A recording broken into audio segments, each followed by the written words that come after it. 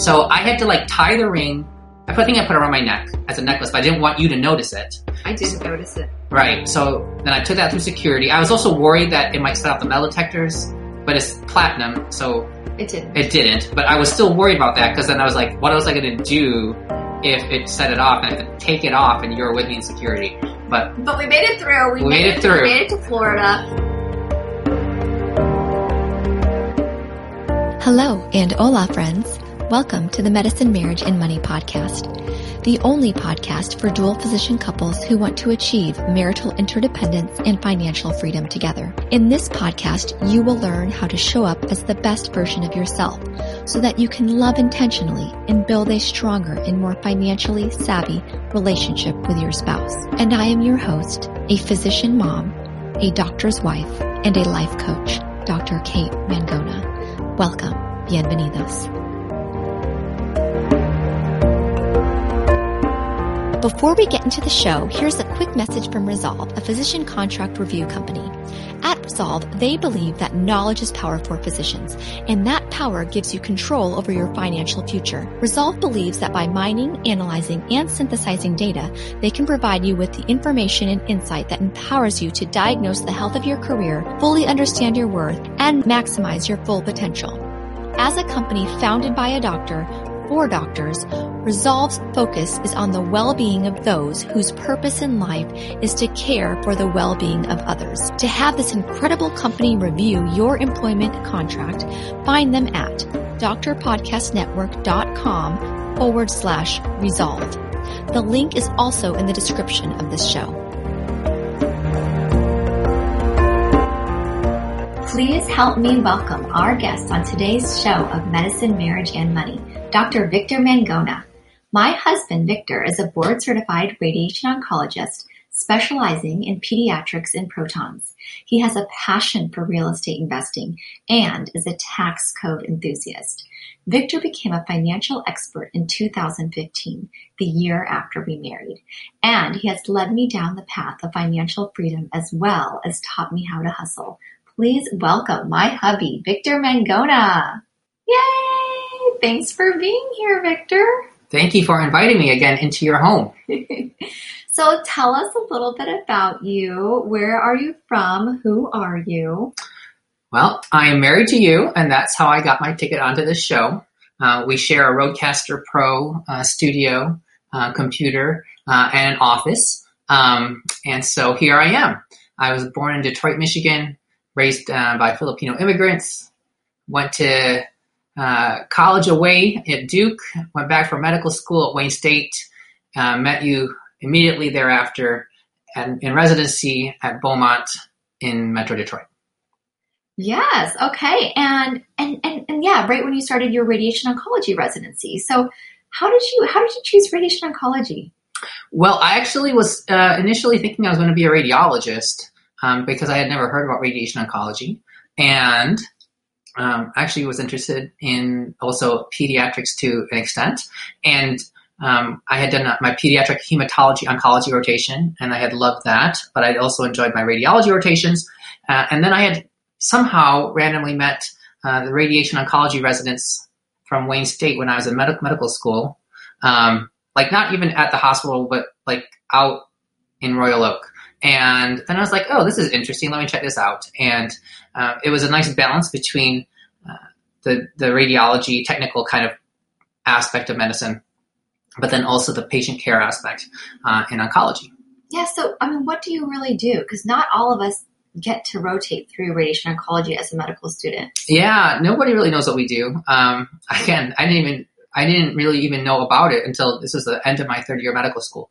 Also from background, I was a biomedical engineer major in college. So I had all this technical and physics background. I actually taught high school physics in one of my years between undergraduate and medical school. I spent 2 years as a teacher.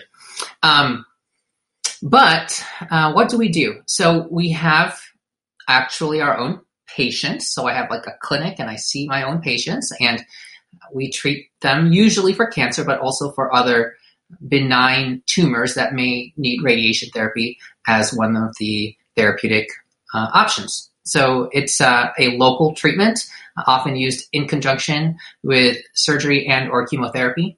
And I specialize in treating children, also treating CNS tumors in children or adults. So that's as well as lymphoma. And then some random other cases I come across my way. Okay, and then also protons, because you specialize in protons. Oh, yes. So I work at a proton radiation facility. There's about like 25 of us in the country. And when I went to fellowship at MD Anderson, where we both went to Houston together, I had specialized training in pediatrics and protons, because a lot of what we do in pediatric radiation is protons. And so, I work at a proton center, and almost everything I do is all protons all the time.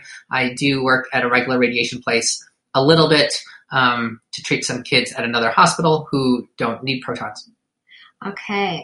And then the difference between protons and X-rays, real quick. Oh my gosh, we're doing this on your podcast.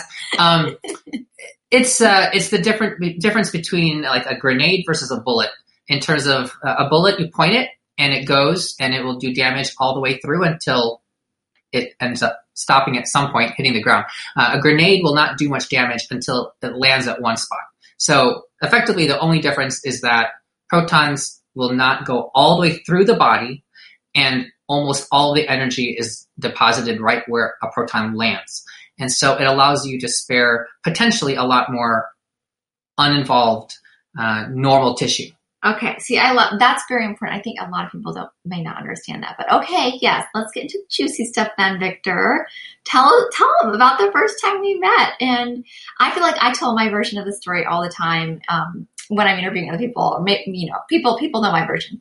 So let's hear your version. Okay. I'm pulling up my calendar right now, because we met each other. That was right after we finished medical school. We were starting our intern years together. And wow, I think that would have been June 25th, 2009.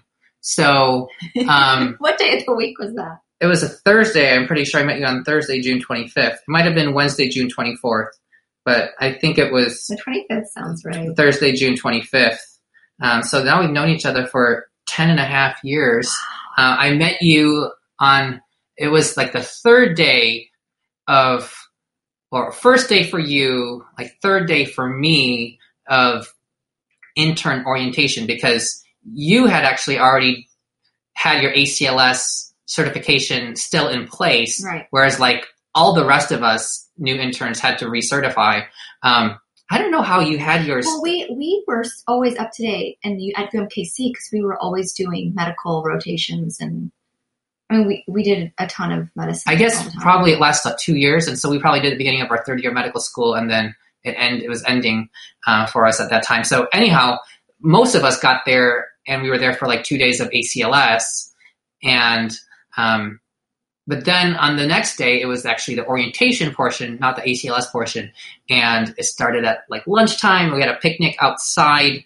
This is right there on the campus of Beaumont Hospital. I was so nervous. Sponsored by the internal medicine department, because we were both transitional year interns together. I was new to the city. I was new. Kate had not really ventured beyond a small radius away from her parents for the entirety of her life. She was at this point 24 years old with her MD, and was it BA or BS? BA. Yeah, BA and MD, because she went to a 6-year program. And I had lived on my own for 2 years between undergrad and med school, and I also went away to college. But yeah, so here I was. I had gone basically from med school, and I had just gone up the road 15 miles to go to it's not even 50 miles, probably more like 12 miles north, working at Beaumont Hospital for residency, where I had rotated a bunch of times and knew the place quite well. But yeah, there we were at the picnic, and I was like, oh, there's a new person that I hadn't seen the past 2 days. But you didn't sit next to me. No, I had avoided being standing right next to you. That would have been too obvious, but I was nearby. And yeah, that was it. That was lunchtime. And I didn't even show up on time. I was like running late because I was hanging out at home. I'm like, I'm just going to get there for the end of the picnic. And then we were going to go immediately from there to do like colorblind testing and, all those things, and they had to check your titers. Drug testing. Yeah, and I had never actually had colorblind testing before. Wow. Yeah, I was surprised I had made it that far into my life without having once been tested for color blindness. And even though it came back negative, I still apparently do not see green and blue correctly. We just have a difference of opinion.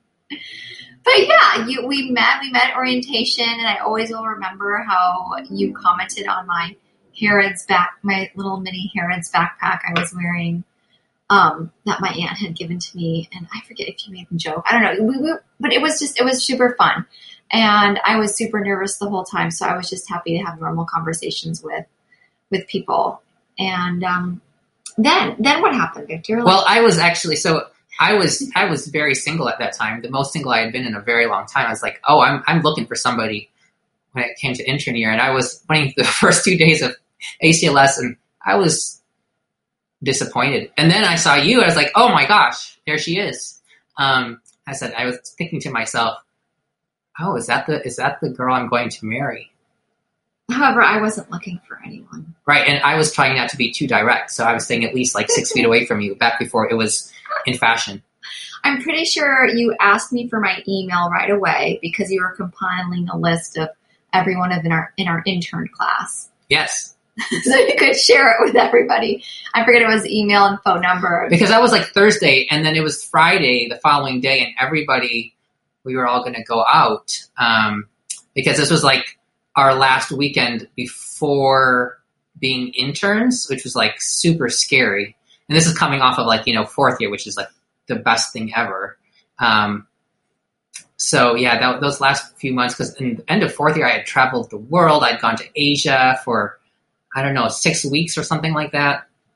And then after that, I had just hung out, and I had gotten the best shape of my life because I just went to the gym like every day because I could. And that was fun. I did that for like a month, and then we started intern year, and then it was like, oh, there went life. Although it was transitional year, and yeah, it was a good year. And transitional year at Beaumont is pretty nice. Yours is definitely harder than mine because in radiology they have to do ICU. Oh yeah, SICU. I had to do SICU. Oh my gosh.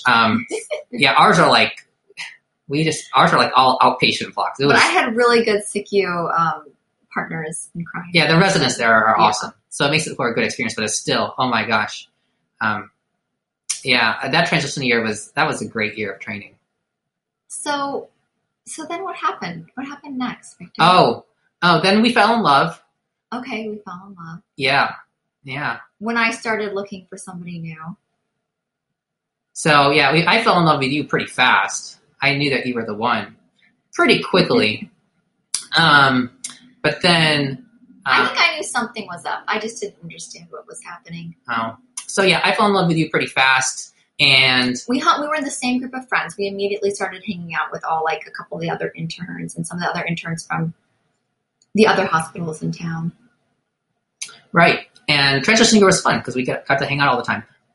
But then you went on like a timeout, I think, and then I went onto a timeout, and then it only took how many years of residency? We had a 5-year residency. Luckily, we're on the same timetable.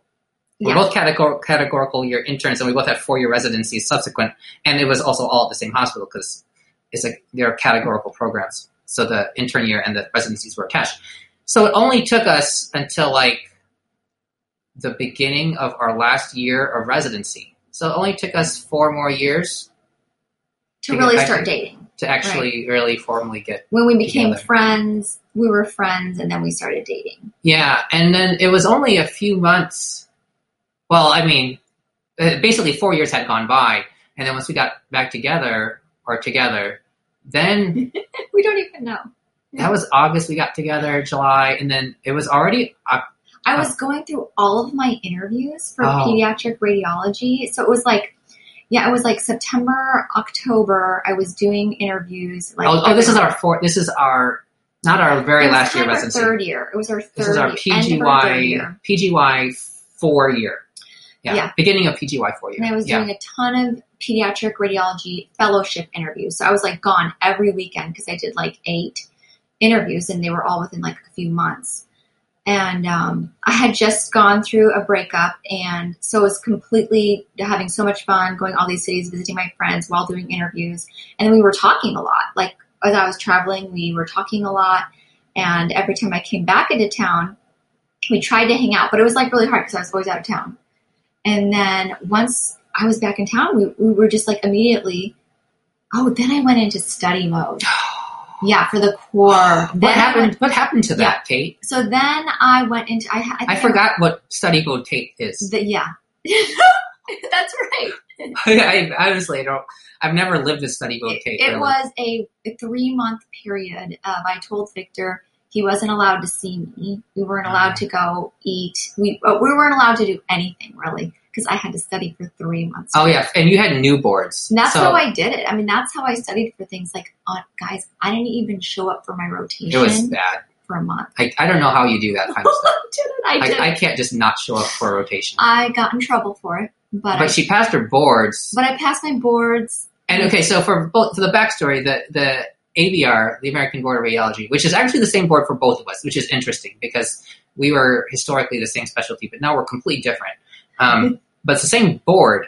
However, their board exam, which used to be, changed. It had been the same format as ours, which is like 3 parts, like 2 like written things, and then like the oral boards. Physics, writtens, and orals. Yeah, ours is physics, biology, writtens, and then oral, so 4 parts. But her year was the first year that they completely changed the boards to a completely different format, so nobody had ever taken it before. So there was nothing to study off of. There were no books, there were no study guides, there were no people to talk to. Well, it is radiology, so it's like you don't have to know everything. You just have to know everything. With every diagnostic modality. Every organ system of every single specialty. So if you want a study guide, you just open up like a medical textbook. And that was going to take at least 3 months of studying 24 hours a day.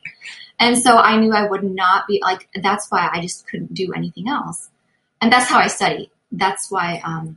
Yeah, it's really interesting because that's how I used to study. Because after you finished that, though, you never had any other like real boards until until you had your secondary boards. Yeah, later. I had my certifying boards. But like you went for a period of a long time without having to worry about boards. Right, it was nice. Whereas I was taking boards every year, Q year.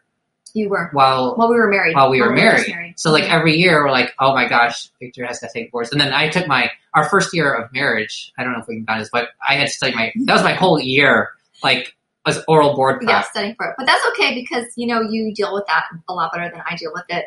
So yeah, which is good that we weren't really married when you were studying for your boards. No, we were barely dating. Like we had just been dating. That was way better. I still remember like Victor called me one day and he was like, did you see that your favorite frozen yogurt place has a competition? Like whoever buys the most frozen yogurt in one day gets endless free frozen yogurt for the rest of the year. We have to go do this. Because I lived off frozen yogurt. Oh yeah, that was her all of her meals. And when you think of frozen yogurt, I would get the biggest like 12, 18 ounce cup. I would fill it all the way past the top. I would lick everything like that was dripping before I left there, put a cap on, drive home, and like stuff my freezer full of these. Yeah, I didn't know that people went to these places to put stuff in their freezer. Like, anyway, that's not what the grocery store is for. So that's what I know, because this is fresh frozen yogurt. But then once you freeze it. But it's still good. It's still good. The way it unfreezes. Right. So yeah, this was a Saturday, and in the morning I was in Birmingham, and it's like, oh, Sweet Earth. Yeah. And it was like, oh, all I have to do is have the biggest frozen yogurt. I was like, no, Victor, I'm studying. I can't go do this company. What is that going to involve? Like standing around figuring out who. No, and so I was in the morning and I asked the ladies, I was like, okay, so all you do is have the biggest one of the day and we will win. Okay, when do you close? And they're like, oh, we close at 10. So I said, Kate, all right, at 9:30, we're going to Sweet Earth and we just have to get the biggest. No, you said like 9:55. Like we literally went 5 minutes before close. Yeah. I had never done that in my life. And I don't know, did they tell us how much we needed to do? Yeah. Oh. You asked them to get out their spreadsheet. Oh, yeah. They got out their spreadsheet. You said, okay, what's the largest? And they went down. It was like only one page because it was Birmingham. Right. And people. And it's like all these people are like, oh, 4 ounces, 6 ounces. Like, oh my gosh. So we figured out what the biggest ounce of. Yeah. And so we had to do like 30 ounces of frozen yogurt. So that was like $15.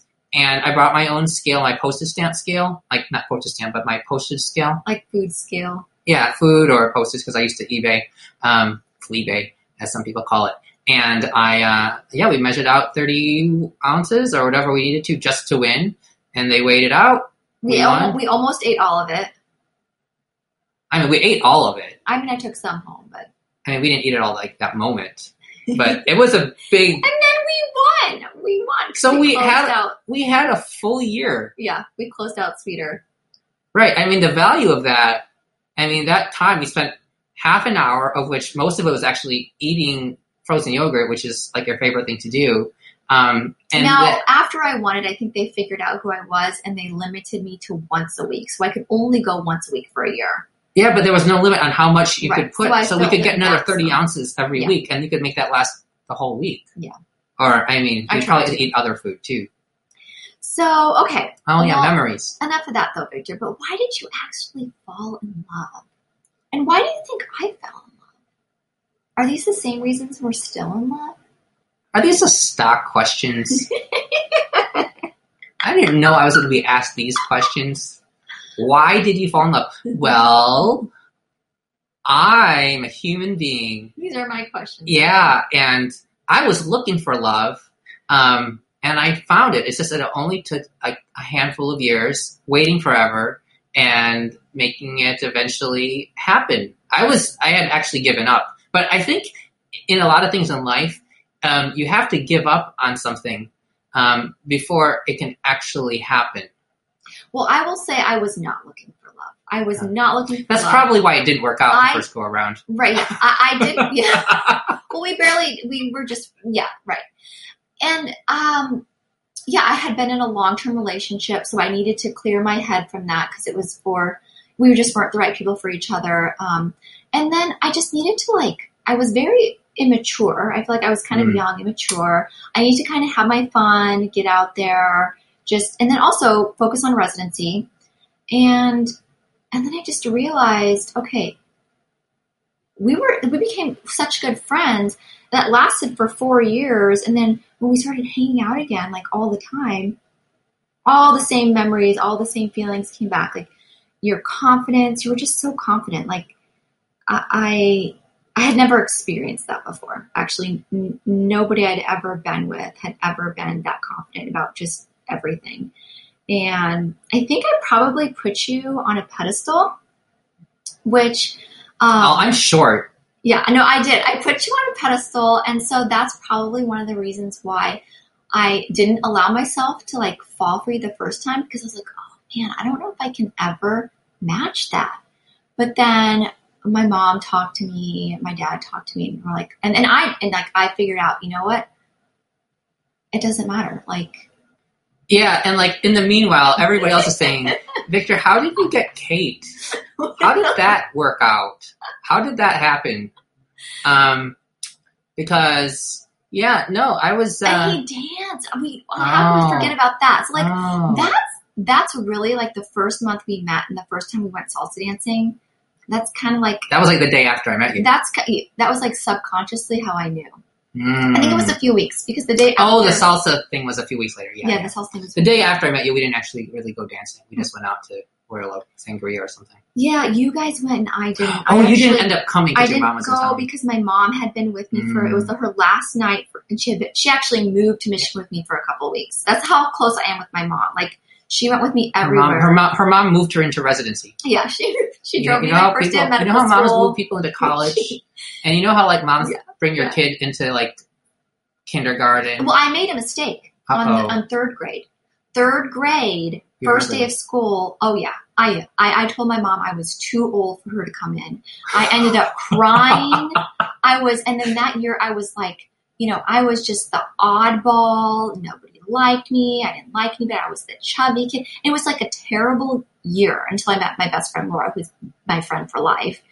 But ever since then, I learned my lesson. I didn't know that was your lesson. That was my lesson. So now every time you start a new job, your mom has to come over? Every time I start anything new, my mom is allowed to come with me anywhere. Okay, good to know that now. Thanks. So anyway, we fell in love. I did kind of fall in love initially on the dance floor. He can dance, and nobody had ever been. Nobody had been able to dance like he danced. Besides one of my Latino members when I was in Association of Latino American Students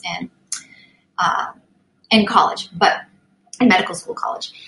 We learned salsa together, but he's interested in other people.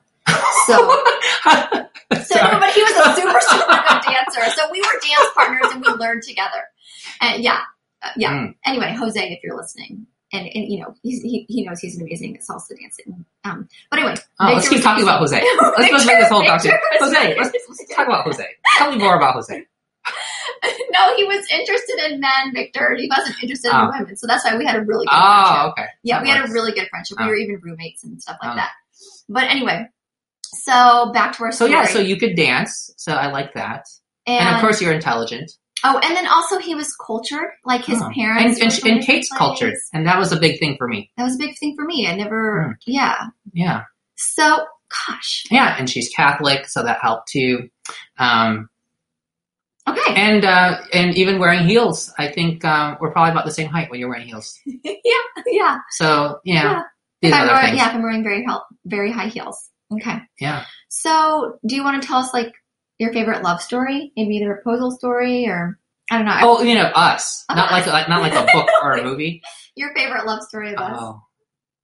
I don't think about these things. Our engagement, that's probably my favorite because it was just us and I got to plan the whole thing.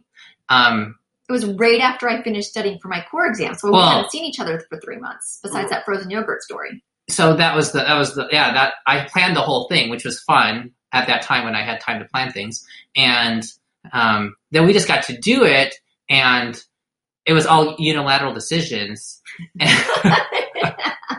and because to me, like I just don't like making decisions, and I just rather either somebody like tell me what I'm going to do, or I just decide what we're going to do. But like spending hours like thinking about everything and discussing what our plans are, like when you spend more time talking about the plans than the plans actually are, that ratio of time to time, like I want that to be as small as possible. Yeah. So I just got to design it myself, and it's like this is my own like art project of how I'm going to do this proposal. Like this is like before like promposals were like all the rage, because promposals like. Those are a whole different thing, right? Actually, maybe they became the rage at this time. Proposals, like people, like proposing in high school? Oh, gosh. No, like inviting people to prom. And like these high school kids make a gigantic deal out of it. Like they do these whole like... inviting people to prom. Proposing to prom. And like they do like all these like big, huge choreographed dance routines. Like, what do you call those when you have a whole crowd of people come out of nowhere? Flash mob. Yeah. Flash mob promposals. I mean, okay, it wasn't that insane. It was actually quite simple in comparison. But you were taking the ABR exam in Chicago because you could either take it in Chicago or Tucson, and you chose Chicago. And we were living in Michigan at this time. Yeah, Chicago is much closer. Chicago was obviously very close. And I knew when you were finishing the test, and then I had like the week off after that. So I actually I said, just meet me at Midway Airport. Well, you told me not to schedule a flight back. Oh, yeah. Right? He said, don't schedule a flight back home. Pack all of your bags like we're going camping. I think. I don't know exactly what I said. Because the first thing was like, well, what do I pack? And I was like, I wasn't really that worried about it because I'm a guy, right? And like, I don't care about packing, but she cares about packing. I'm pretty sure I spent a whole week packing for that trip. Yeah, so because to me, like, if you're going to go somewhere, first of all, you're going to want to go shopping there anyway, right? Like, so if you're going to go shopping there, you might as well buy stuff there and then... But anyway, let's get back to the story. So, yeah, I said, meet me at Midway Airport at a certain time, and I bought our flights, which you did not know we were going to. Well, we flew to Orlando, and then we got to Orlando, and because I was like, oh, no, we did the... we showed it. We got on the very last flight in, so we were so late that they couldn't do that whole magic thing with your suitcases. Like we had to still get our bags. You were like exhausted, first of all. I hadn't slept for 2 weeks. So she's like super tired and I'm like all amped up because it's the start of vacation. For 3 months. I had not slept for 2 whole weeks. Yeah. I showed up at the airport. My co-residents were like, okay, did you check in? I'm like, well, I can't check in. I don't even know where I'm going. No, what? And then I find Victor. Oh my gosh, it was just like, oh, love again. And then I hugged him, and then we went off. Yeah, because I had to fly from Detroit to Midway. Was And exhausted. then I met you at like baggage claim, and then we went through security. Did you bring your own bag, or did I bring your bag for you? You might have brought my I think I brought your bag for you because I packed your bag. Because that's why I wasn't that really more packing, because I was like, I'll take care of the packing. And so I had packed your bag and my bag, and I had to get the ring through. First of all, like I had never touched anything this expensive, besides like a car. But even like I never drove I had never driven a car that expensive. It wasn't really that expensive, but my cars were cheap, right? But so I have this little piece of jewelry that I'm like, oh my gosh, I can't lose this thing, and I have to hide it. And Victor loses things. I lose things all the time. Like that's like my thing. So I had to design my life around not having things to be lost. Like if you go back to Peter Kim's episode, like that is me, except I don't get parking tickets. But that could be me. It's just I'm averse to parking tickets. But yeah, he loses things. I lose things nonstop. So I don't even have a wallet. Okay, so what'd you do? So I had to like tie the ring. I put it around my neck as a necklace, but I didn't want you to notice it. I didn't notice it. Right. So then I took that through security. I was also worried that it might set off the metal detectors, but it's platinum, so it didn't. It didn't. But I was still worried about that, because then I was like, what was I going to do if it set it off and I had to take it off and you were with me in security? But we made it through. We made it through. We made it to Florida. Got to Orlando. We got into the bus. Kate was like falling asleep. I was exhausted. And then we get into the bed. At the we got like the cheapest. Dalmatian. I got like the cheapest room in Disney. It was the furthest away hotel in Disney. But it was in Disney. I didn't like go off of Disney. No. But we were broke at this time. It was very simple, but it was Dalmatian room, and she likes Dalmatians. I needed sleep. I mean, she was tired. Sick.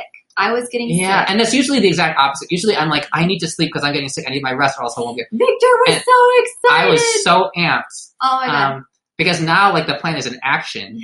And so what she didn't know is that, so sometimes I have hiccup attacks. Hiccup attacks. Like these are rare. That would last for 8 hours. But they can last the whole day. And they're usually associated with like major events in my life, but just prior to that. I don't know if you've ever had one since. I mean, I have episodes, but nothing like that bad. Okay. But it used to be like whenever I was going back to college, like 2 days before I go back to college, I start having hiccups. So or like going back home. The whole night when she's trying to sleep. The whole bed is shaking. I'm having I was having hiccups through my sleep. Oh my God. Which is, I didn't know I had the ability to do this. And I sleep really well. He hiccups the whole night. He doesn't wake up, and I could not sleep. And of course, there's early magic hours, right? That was part of the reasons I wanted to be in Disney. Gosh. And I hadn't been to Disney in forever. And so I was like, Kate, we need to get to like the early... I had never been to Disney World. Oh yeah, you've gone to Disneyland a bunch of times. I went to Disneyland a billion times. But Disney, I don't remember that first day. Was it terrible? I don't remember the first day. Well, we went to Magic Kingdom, Kate. I remember when we got on the cruise. Because then after the first day, we did our 3-day Disney cruise. Right. So, so we spent 1 day first at Disney, I believe. Yeah. Right. We spent we went to Magic Kingdom. We got all these pictures. You were really hard to get out of bed. Yes. But I was like the way my kids are now. Like Shanola will get us up at like 6:45, and she sees a little peak of sun like coming out of the curtains, and she's like, "The sky's awake. The sky's awake. We're awake." So, yeah, I was ready to go, and so we went to Magic Kingdom, and I'd been there forever. We took all these pictures. We got a picture of Dumbo. We got a picture at. We did Buzz Lightyear many times. That was my favorite. Beauty and the Beast. Did we go to Beauty and the Beast? The new Beauty and the Beast. Yeah, and that's where we got our lunch served to us. And it was new at that time. Magic. That was amazing. The food just like magically shows up at your table. But what I remember is the cruise. So then we got to the cruise. So the Disney part on the beginning on the front end is 1 or 2 days. That was like the warm up. I've never been on a Disney cruise before, and never since then. We're going to have to go at some point after everybody's vaccinated. It was amazing. So yeah, we get onto, it was funny because we go onto the Disney Dream, and this is just a 3-day cruise because we had to squeeze this in October. But this is also Halloween time. So this Halloween time is a fun time to be at Disney. So it's all decked out for Halloween. We had started dating again in like August, September. So of a year prior. It's been 14 months, not like Mm-mm. 2 months? We had only been dating for 2 months. We got engaged. Oh, maybe I have that wrong. Okay, well, we'll skip ahead. Oh, wait a second. You might be I'm right. pretty sure it was August. Oh, yeah, you're right. August, September, because I had just come back from my, what's it called, that summer thing I do, AIRP. I had done AIRP. Okay, yeah, so this is literally like summer. Only like 2 months after we've been dating. But I knew, sure. Yeah, and we didn't have a lot of time. We really, this is weird. We'll have to check a calendar later, but yeah. Yeah, so the Disney cruise, that night, that first night. Well, as we get onto the boat, they're like, welcome to the Mangona family. Yeah, the Mangona family. And I was like, okay. And it's like just us. It's like all these families, one at a time, they announce you as you board the boat. And then it was just the two of us. And they're like, where are the kids? Where are the kids? Okay. I'm not even a Mangona. I know. We are the kids. We're going to Disney. Okay, adults can enjoy Disney. I mean, a Disney cruise is such a well-done cruise. Oh my gosh. I mean, kids are just an excuse to go on them. And I'm okay. I'm above that. I don't need kids to buy a minivan, and I don't need kids to go to Disney. Okay? Minivans are the most practical thing on four wheels.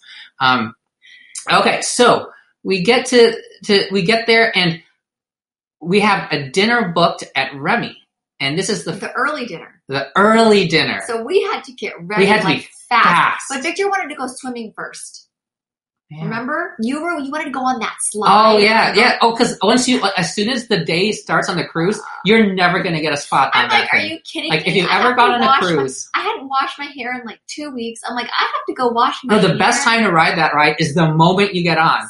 Because you may never get on Victor got in his swim trunks and left by himself to go swimming and go on this slide as I'm getting ready. But before he leaves, we unpack everything real quick, right? We unpack everything. We put everything away. This is the worst part. And then he puts the suitcases on the floor, and I just like to make sure all suitcases are empty before we tuck them under the bed. So I open all the suitcases to make sure they're all empty so I can tuck them under. So I'm one of those people, I like to know where everything is at all times. So I lose everything, and she knows where every sock is. As soon as I open his suitcase to make sure everything's out, there was like a little box in there. I didn't even think about it. I mean, I didn't even think about it, but I just looked at all the clothes are out. But Victor sees me, and he just turns red. Yeah, this little black jewelry box comes right out. I would not have even thought. But Victor, because it wasn't like a blue box. It was like a black little. I mean, I don't think it didn't mean anything to me. So, but anyway, Victor was really upset and angry after this. I put all the suitcases away. He went to go swim and do his slide thing. I got ready. When he got back, it was time to go to lunch. I hadn't even had time to dinner. I hadn't even time to I hadn't flat ironed my hair. Yeah, so my initial plan was that we were going to get there. I wanted to get, I think, a later dinner at Remy, but I think they were booked up because I was trying to get you a hair appointment so that I was going to have time to set everything up. I was going to try to go to the restaurant, bring the ring over to them at the restaurant and kind of talk to them. Did, I thought. Well, I thought I was going to have more time to do a number of things, but we were in a rush. And the crazy thing about the ring box was there was no ring in the box. So so she saw it and it means ring, but it wasn't even a ring. So it was kind of like a completely wasted miss. I mean, it didn't mean anything. It didn't mean anything to her because she didn't know. It meant the world to Victor. I mean, I was wearing the ring the whole time. And then Victor brings out my dress I'm supposed to wear to dinner. He packed a Cinderella ball gown. Oh, yes. To wear to dinner. And he had one of our dear friends, Catherine, try it on to make sure it fit me. Yeah, people are like, how do you know what size to get her and stuff? I was like, it's I had one of her friends. Not that hard. So anyway. Our friend Catherine, I bought it on Amazon. I got a nice Cinderella dress. Which I have to this day, and I've worn multiple. The kind that you can actually wear professionally. People, kids at the hospital think I'm Cinderella when I wear it. Right, not just a cheap Halloween version. So I had my friend Catherine try it on. You brought your tails. I don't think I had to alter it, the dress. I had her confirm it, and then I steamed the whole thing. I might have had to make one adjustment to it. Anyway, but yeah, I packed the whole thing up, and then hem it up maybe. Yeah, I think I might have had to. I don't remember now. But yeah, I brought my tuxedo with tails, which is actually I think Oh no, that's mine. It was my tuxedo with we tails. were getting way And- dressed up. Well, we're going to a Michelin restaurant, which I had never been to before. We went to the Remy restaurant. And this is your first Michelin restaurant also, right? This is my first. So we had no idea what, like, we're not... The first piece of food we put in our mouth was just like an explosion. Yeah, I was like $100 like for one meal. And it's like, nowadays we could spend that easily, but back then that was many meals. Yeah. So $100 like per person. That's actually cheap considering it's like a Michelin restaurant overall.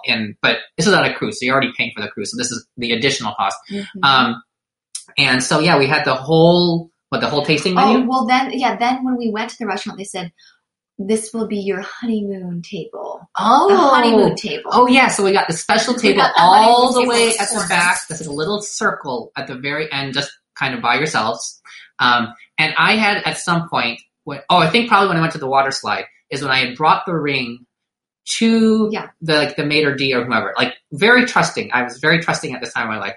But this is like Disney and and it was an amazing meal. And then by the time dessert came out, there was like 3 desserts. Oh, there was more than that. It just kept on coming and coming. All this chocolate, more chocolate, and then more the ring chocolate. came out in this like little Cinderella carriage full of cookies and chocolates, and it was in the middle.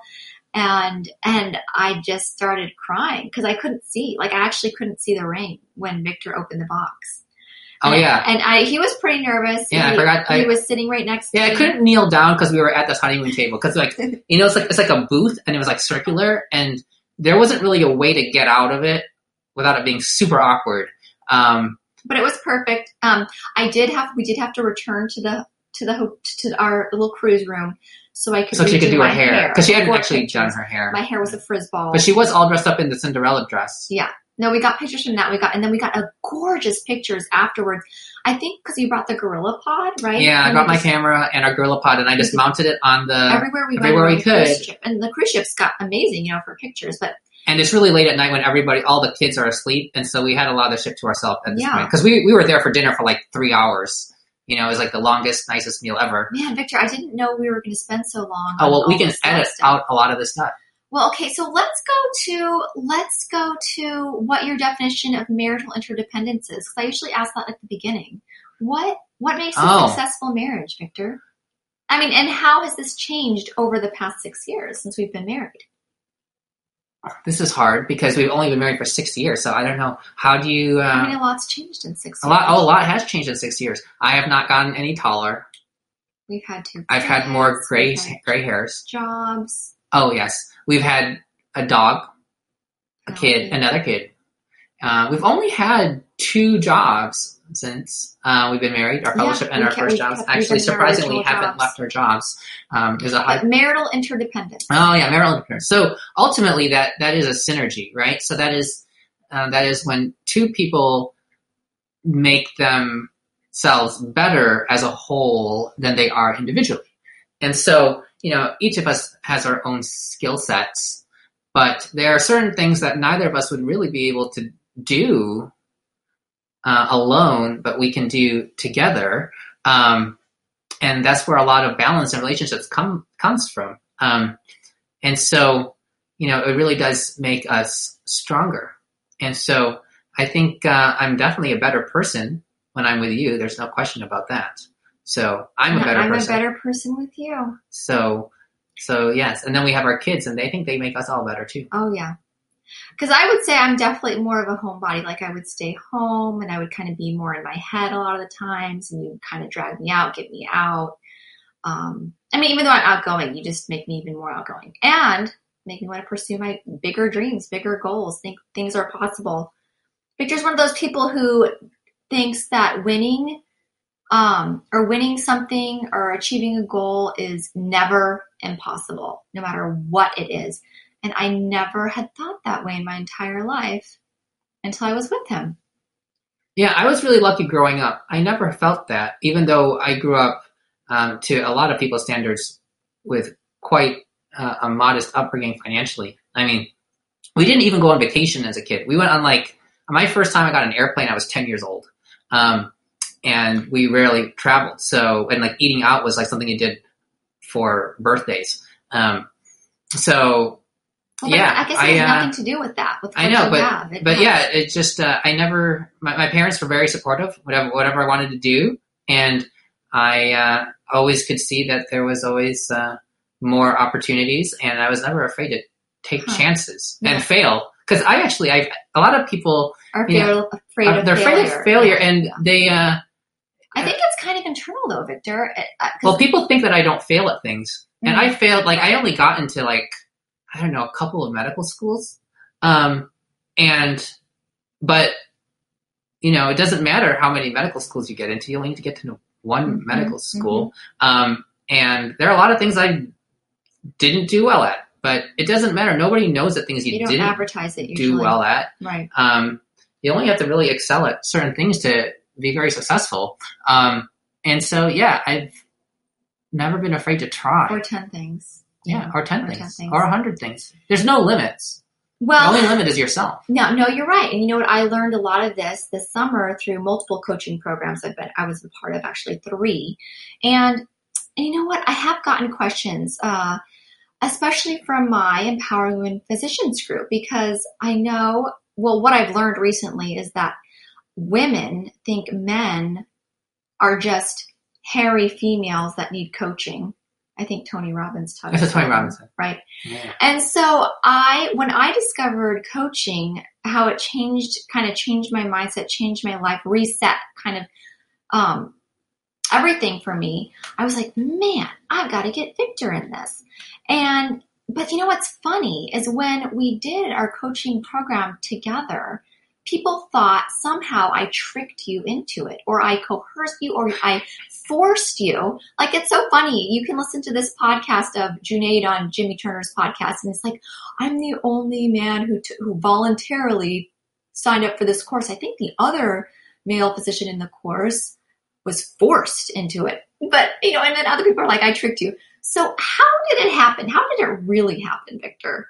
I don't honestly know. I mean, I remember you telling me about it, and a lot of times when you tell me something, I just hear something, and at this point in the year with COVID, I was so unbelievably busy. People are like, how is your clinic busy? Well, for a few reasons. One, I didn't have a nurse at this time, so I had lost a substantial amount of my clinical support. And she was an amazing nurse. And she was a great nurse. And then 2, I have been doing telemedicine consultations and things like that for 5 years, because a lot of people come from all over for treatment with me.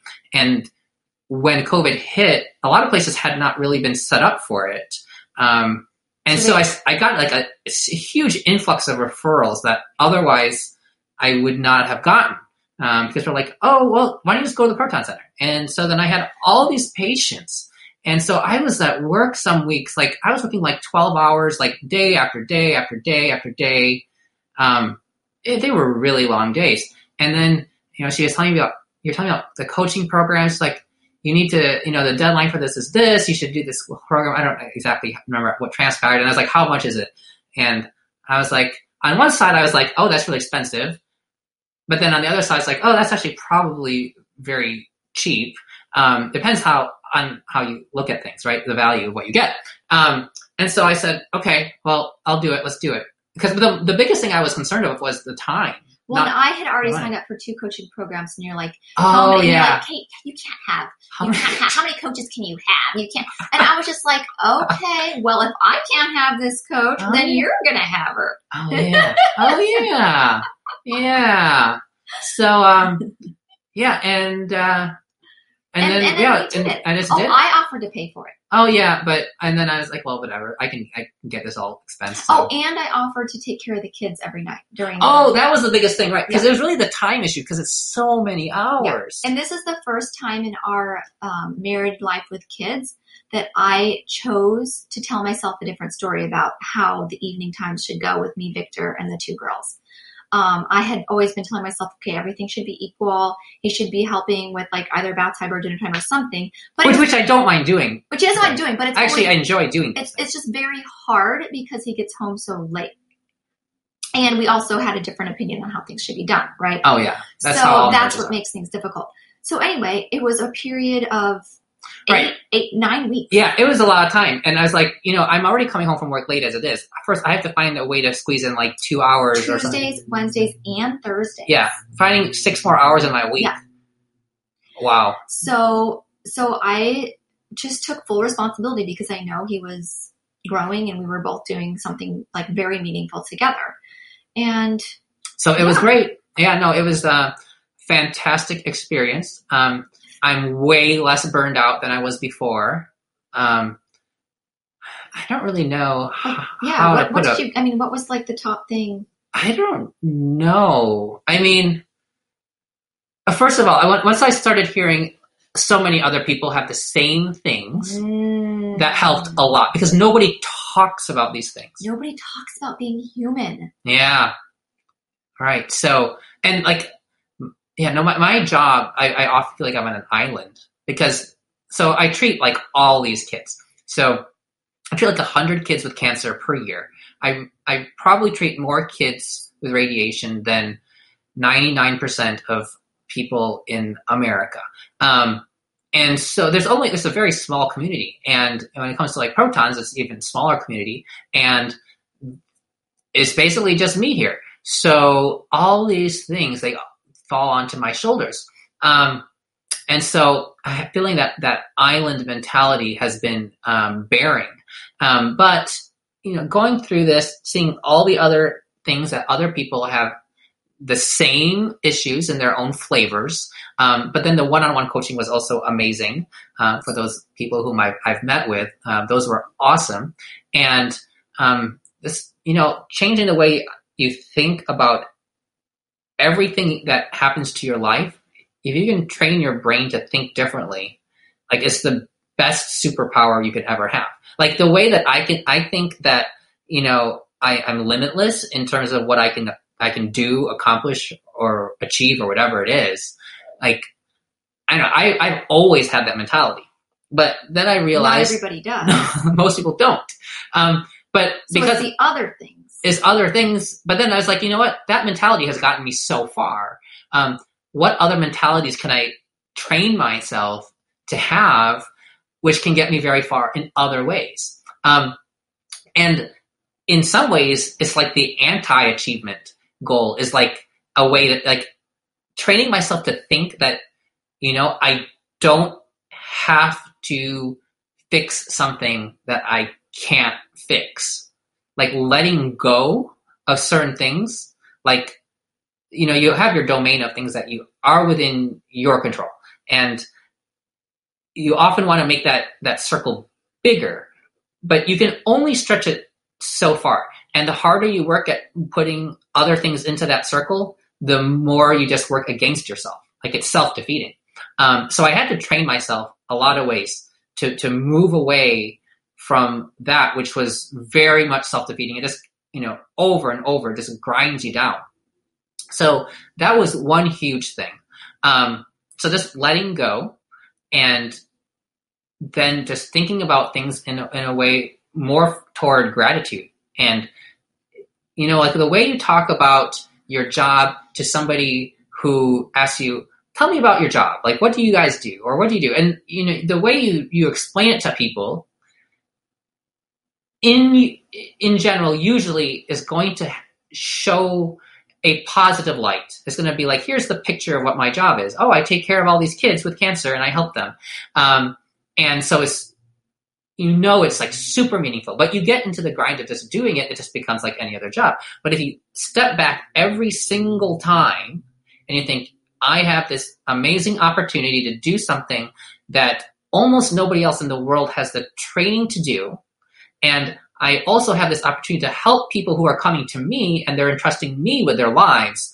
You can think of it, as a responsibility that can hurt, but you can think of it as an opportunity, and then you can feel empowered. And every time, then you can start thinking past all of the things that get in the way of you doing your job, bureaucracy, insurance, whatever logistical things that you should be able to fix, whatever it might be. Which were consuming your life. Like my life, yes. Once I was able to start letting go of those things that I can't and just focus on, okay, well, these are my opportunities. This is what I can do. And being in a state more of gratitude in everything I do, it just took this huge burden off of me. And then everything trickled to every other aspect. Then go figure. Then like work gets like so much better. And then all these other things that I couldn't control magically start to improve. Yeah. Without me trying to. Because being in a state of frustration all the time is one of the worst states to be in. Because it makes other people frustrated too. And it was amazing. Because we also had some very trying, struggling times with, COVID, transition, au pair, nanny transitions, just all the life things, right? And all those things could have been so painful and difficult this summer.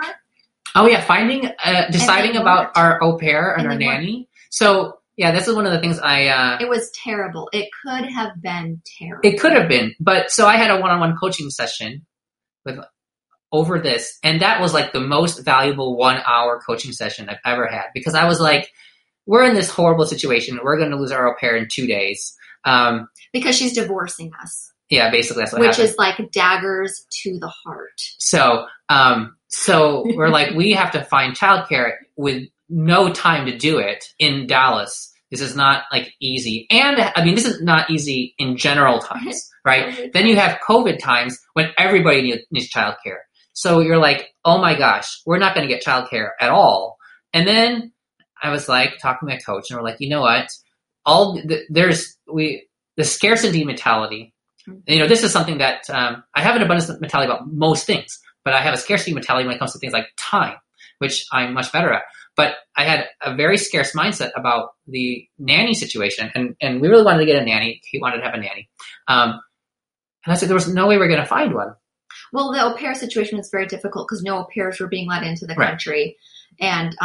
And we could have also blamed each other for losing that au pair, but we really I was blamed a lot, but it's okay. Were you blamed? Oh, not quite as much. Oh, okay. Well, I'm pretty sure he was not. He might have blamed himself, but I tried really hard to just let it go.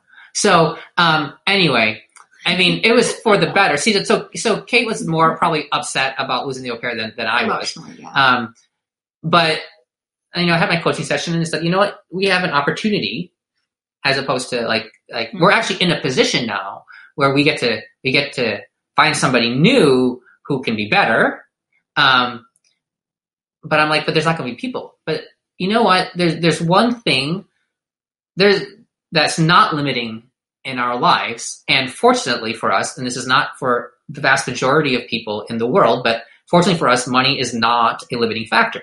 And so we have the ability just to pay for what we want. If you pay enough, you're going to get what you want, but you have to be clear about what you want, what you need. It's an obscene amount. I mean, it's a reasonable amount for a nanny in Dallas. Right. But first of all, I had to get the mindset past. Like initially I was just like, we just have to find a nanny. We'll get whatever we'll take. But I went past this and I said, you know what? Let's list down every single thing we want in our nanny.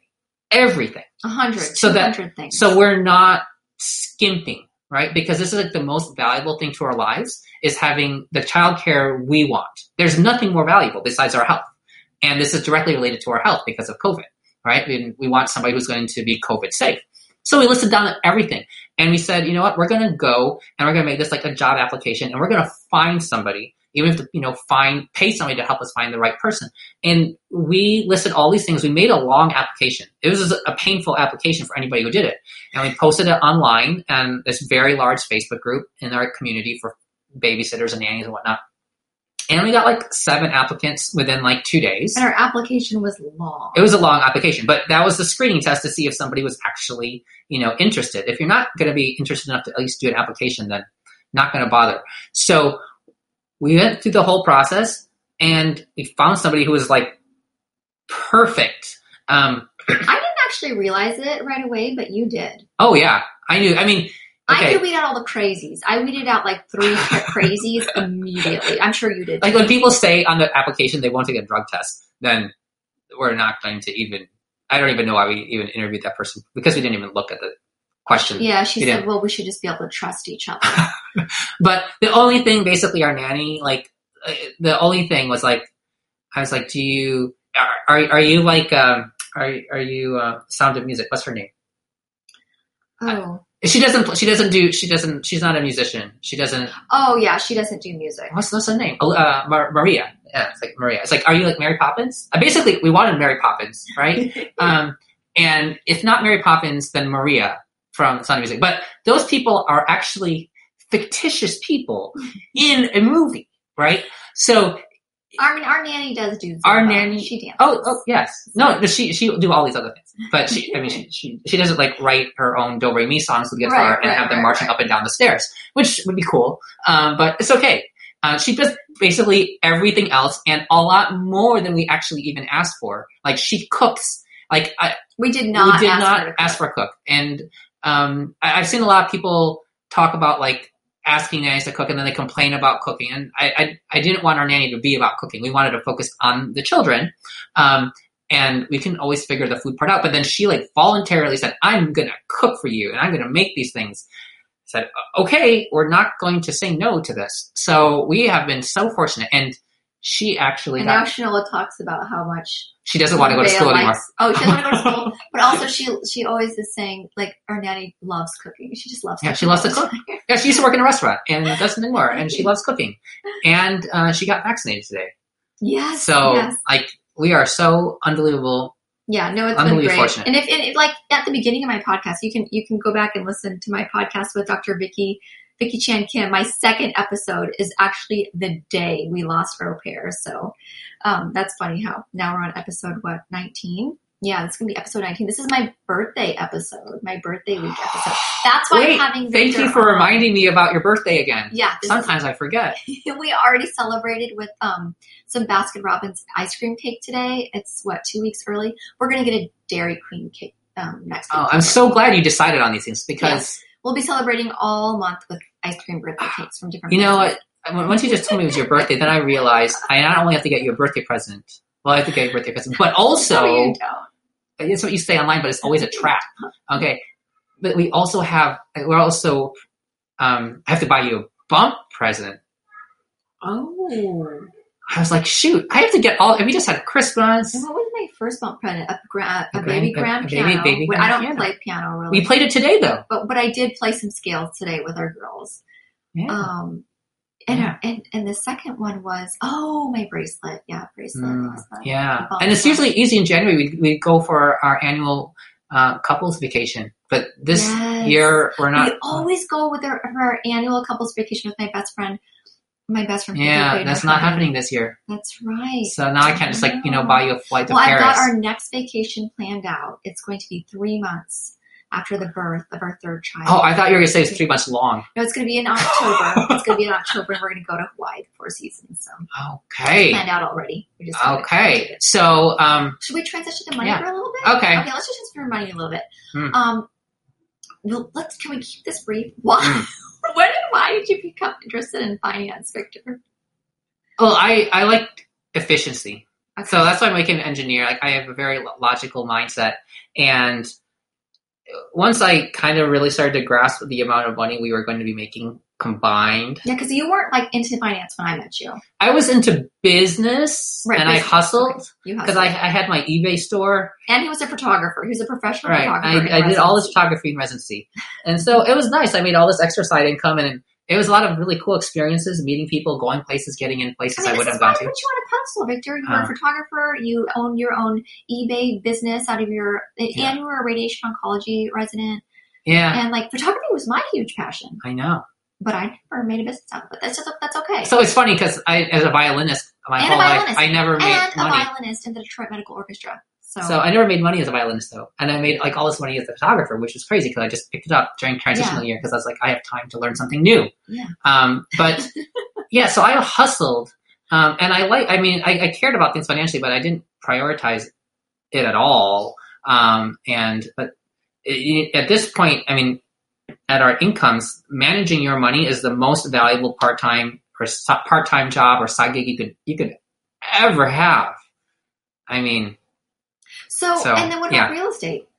Well, my family's owned real estate, so I learned about it growing up. And then how did you get me on board? Was that just something like, oh, it's going to be easy or hard? Well, you also have family members who do real estate. Okay. So you've already kind of been primed your whole life. Okay. Your uncles telling you, oh, we got to get real estate. Yeah, I never did. And you never did. But so that by the time I came along, it was a lot easier. Yeah. And I'm like super flexible by nature. I'm good with the flow. That's what she says. Okay. On the and podcast. then how do you ensure we stay on the same financial page every day? Oh, various ways. Sometimes I force you to open up Personal Capital and at least look at the top line. Say, Kate, open up Personal Capital. You also have me open up my TIA, correct retirement accounts on occasion and move money around. You're actually really good about uploading your pay I'm really stub. good about looking at my pay stub every month. And many people don't do that. Almost nobody does it. I kind of see where every social security, I see like all the taxes. I see how much I make extra from call and like actually need to pay myself allowance for the next 3 or 4 months or last 3 or 4 months. Yeah, you know what? We haven't given ourselves raises. We give raises. ourselves allowance every month so that, and we decided that together. Like our first year out of training. And so that was... we each have our buckets of discretionary cash, which is really nice because I don't like seeing all the things that you spend money on. And not that it matters financially, I just don't like seeing them. With like hair and workout clothes. I couldn't fathom how much you can spend at one visit to a salon. I haven't gone to... Anyway, so anything else?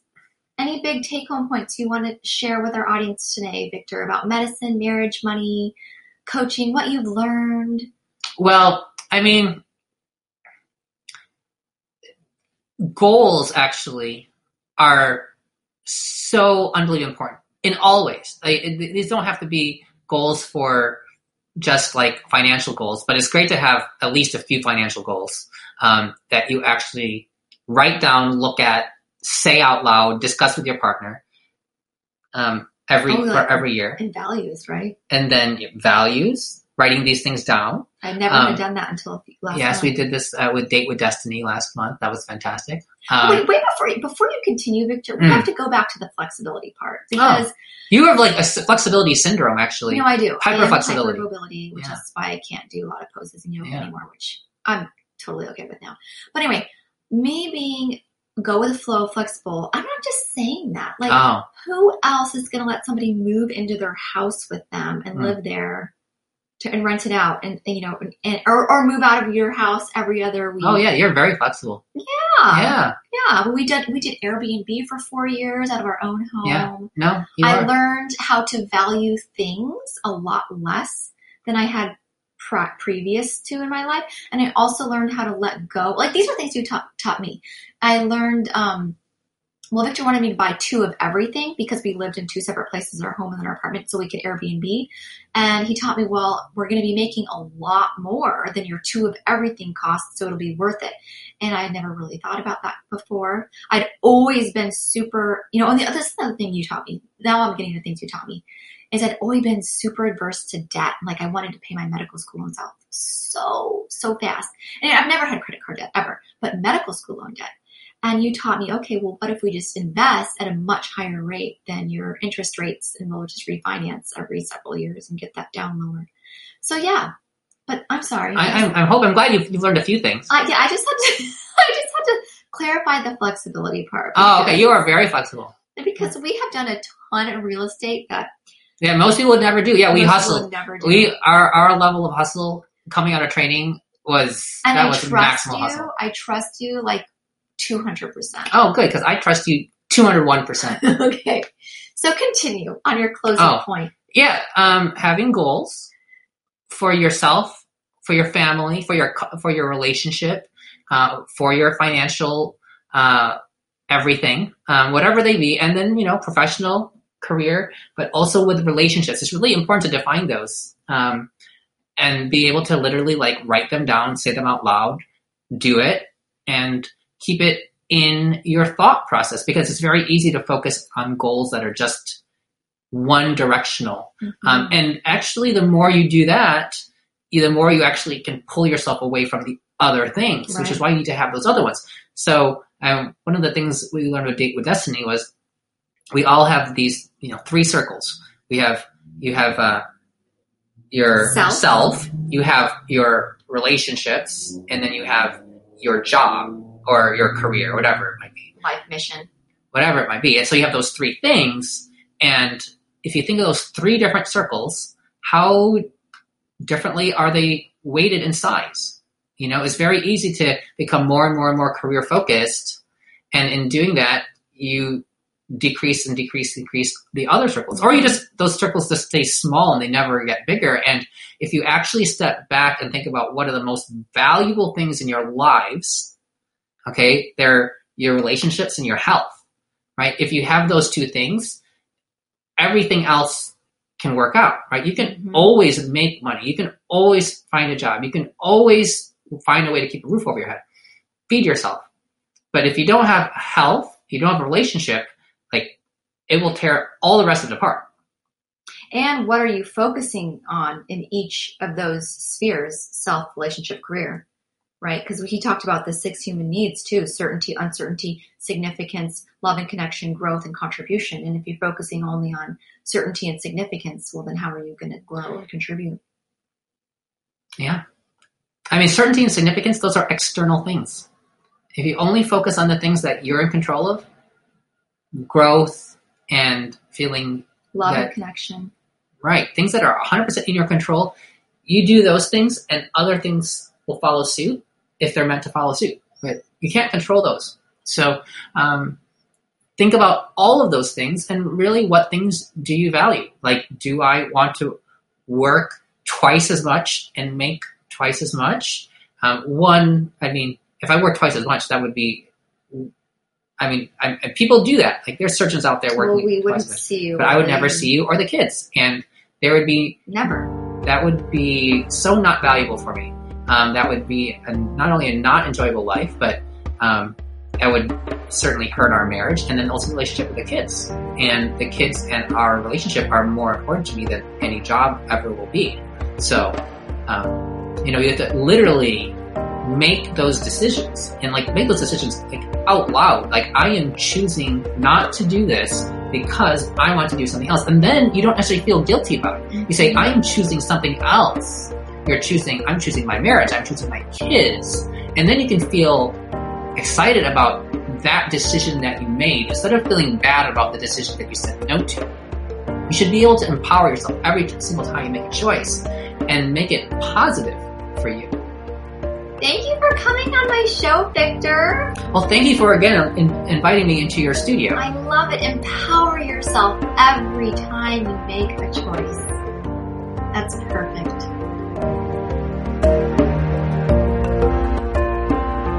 Such a great show with Dr. Victor Mangona. Before we end, let's give you the link for our sponsor again. If you need help reviewing your employment contract before you sign, reach out to a company with great online reviews and reputation for doing that and more. Find Resolve at www.drpodcastnetwork.com/resolve to get the review process started today. Thanks for coming on my show, Victor. Where can people find you? The best place to find me is on Facebook, in my Facebook group called the 39.6 Community. That's 39.6 with a decimal point. And that's where I answer all my questions from listeners, and that's where I do my live broadcasts. I do Facebook Lives from that group, and they're also syndicated live to YouTube, and the channel there is 39.6, which is www.youtube.com/39POINT6. Okay, perfect. And I don't think we're going to do any big take-home points this time because... We're already home. Oh, yeah, we're already home. Okay. Well, thank you so much for listening. You guys mean the world to us. Without you, we'd just be talking amongst ourselves, which is what we do every day. Most days. Most days. So, thank you so much. We really appreciate all of your subscribes, your reviews, and your shares, especially... And Penelope's saying goodbye. That was Penelope saying goodbye. Our poodle, Penelope. On all your shares with your family and friends. And you know where to find me. You know where to find Victor. Again, you can sign up for a coaching session if you'd like at medicinemarriageandmoney.com. And you can always email me at katemangona@medicinemarriageandmoney.com. Go spread positivity and happiness and love into this world, and much love to you and your spouse. The content of this podcast is not intended to be a substitute for professional, medical, or financial advice. The opinions provided on this podcast are those of myself or the invited guest alone. They do not represent the opinions of any particular institution. Always seek the advice of your physician or financial advisor with any questions you may have of a medical condition or financial plan. This is for your entertainment only.